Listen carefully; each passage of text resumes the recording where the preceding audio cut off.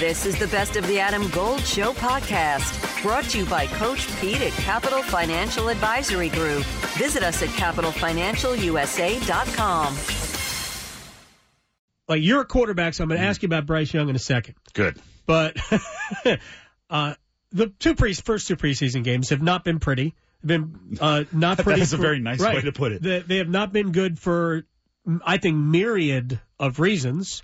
So if you had one thing that jumps out at you that concerning, maybe it's hard to put too much stock in anything in the preseason, but what has concerned you? The number one thing for me is the communication on the offensive line, which is, everyone wants to say, oh, it's preseason, it doesn't matter. It's preseason, it doesn't matter. This one I think actually matters a little bit more because, like Ike Ekwonu and whoever's playing guard next to him haven't been communicating well. Right. Ike Ekwonu being the left tackle, and they've gotten Bryce Young hit a bunch of times.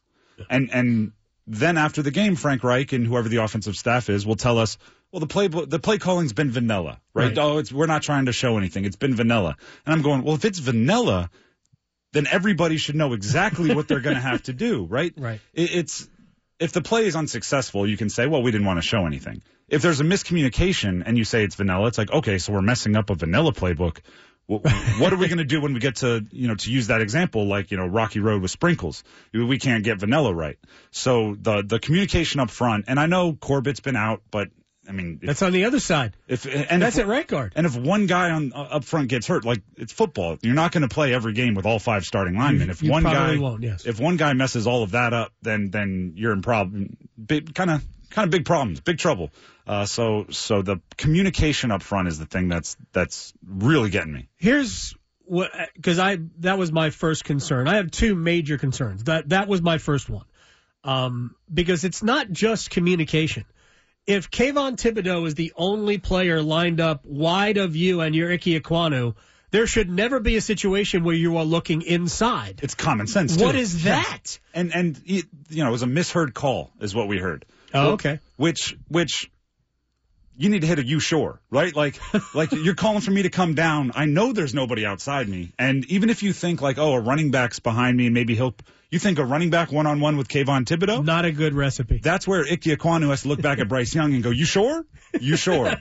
Like, before I pinch down here and help the guard and leave Kayvon Thibodeau unblocked, let's just be aware that he's coming, right? And obviously all that would be in code or sometimes just hand signals. But there needs to be like the tap your helmet, like, we're all on board with this. This seems like a bad idea. And even when he's known his assignment, it hasn't gone well because 2 plays later, he just got beat. Thibodeau just went right around him. He knew what he was supposed to do. Look, Thibodeau can be an elite player. It's why the Giants drafted him high. It's why everybody thought he was going to be a great player.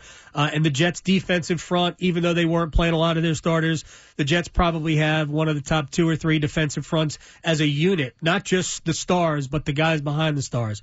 So those are 2 difficult tests for an offensive line that is still trying to figure it out, even though they kind of bring back most of what they had a year ago. And that's, first of all, getting beat one-on-one, which he did by Thibodeau. You saw Bozeman getting bullied by Dexter Lawrence, which, right. He's a local guy. He's a monster. That's why they paid him $900 million, whatever they paid him. Wow.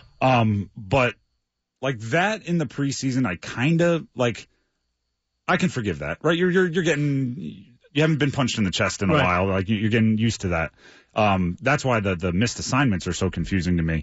But if you look at you brought it up, right? They returned most of the offense or offensive line, and they were solid last year. Like, they weren't great. They were middle of the pack, which I would take. Like, if you signed me up for middle of the pack this year now. 13th best offensive line in football. I'm all over it. And I'm looking at Bryce Young and going, that's enough for you to learn. That's enough for you to develop. You'll learn how to deal with pressure because they won't block everything. You'll learn how to have a nice, clean pocket. It's the 13th, I would love. 26th, I'm terrified of what that means.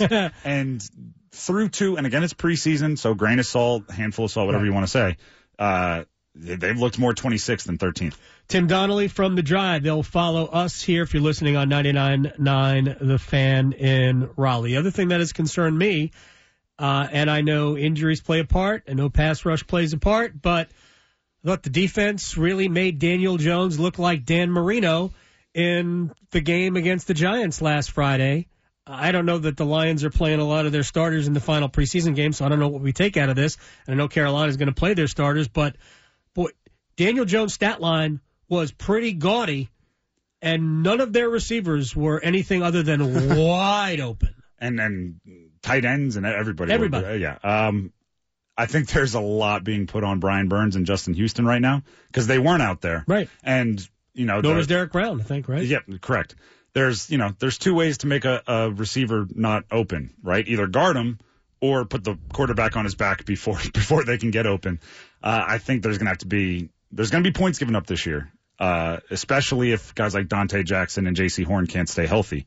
And they brought in, Troy Hill, who's, I don't know. Von Bell's good. I like Von Bell. I like Von Bell. I love Jeremy Chin. I love Jeremy Chin. Yeah. So they have some players, but the games where Brian Burns specifically isn't winning his one-on-one a lot, I think there could be some strain on the back end there. I love their off-ball linebackers, too. Like, there's a lot that I like about that defense.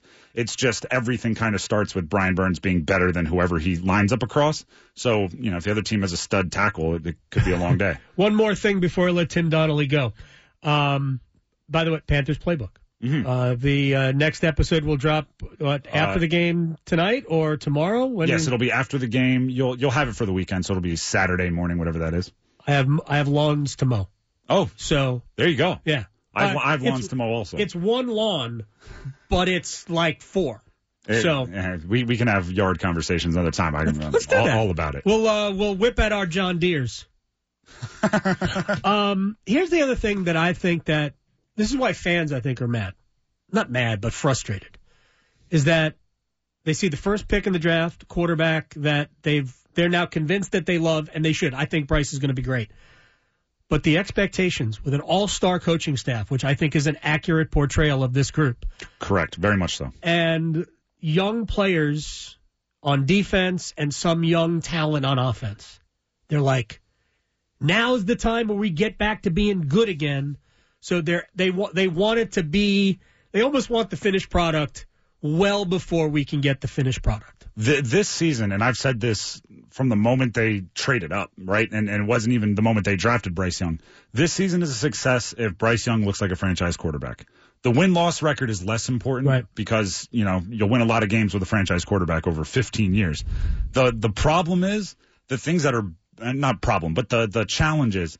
The things that are best for developing a young quarterback also happen to be the things that good teams do, right?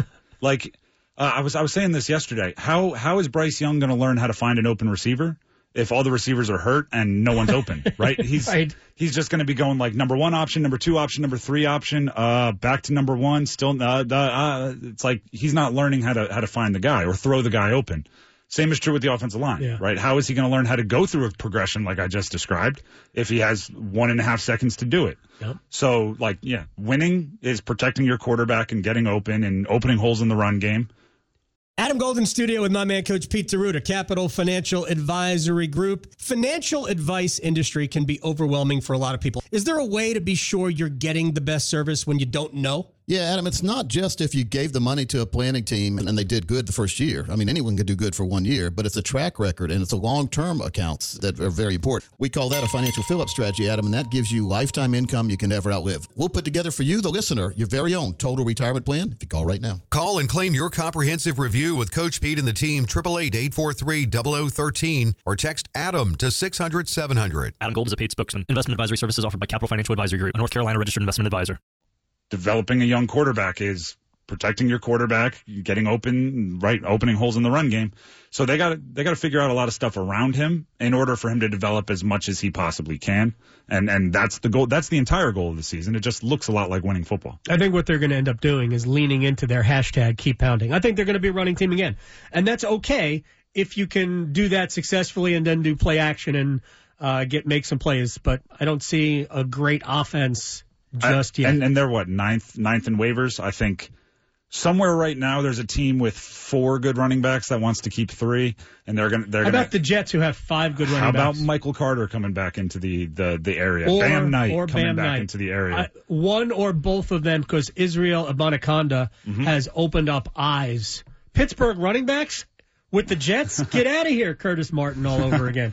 Pitt running backs, man, they're quietly good. Because obviously, I mean, there's some guys I like Miles Sanders. Hopefully he stays healthy, but you can't trust that guy to stay healthy. Chuba Hubbard, when running the ball, is good, not as great in pass protection. Blackshear's good? Blackshear's, as a pass catcher, I love. Yeah. If you go back to his time at Virginia Tech in the ACC, he's got wide receiver skills, little less between the tackles. So if you can get somebody that can do maybe fill Miles Sanders' role if he goes down more completely, I think that the waiver situation might work out there. But I think they lean on the run game also. Are you ready to buy or sell your home? The Jim Allen Group is a nationally recognized and award-winning real estate team in the Triangle, dedicated to providing exceptional service to meet your needs. With the latest insights and expert market knowledge, they'll make your home buying and selling journey as smooth as possible. Don't wait. Head over to jimallen.com and start your next move today. That's jimallen.com. The Jim Allen Group, your partner in real estate.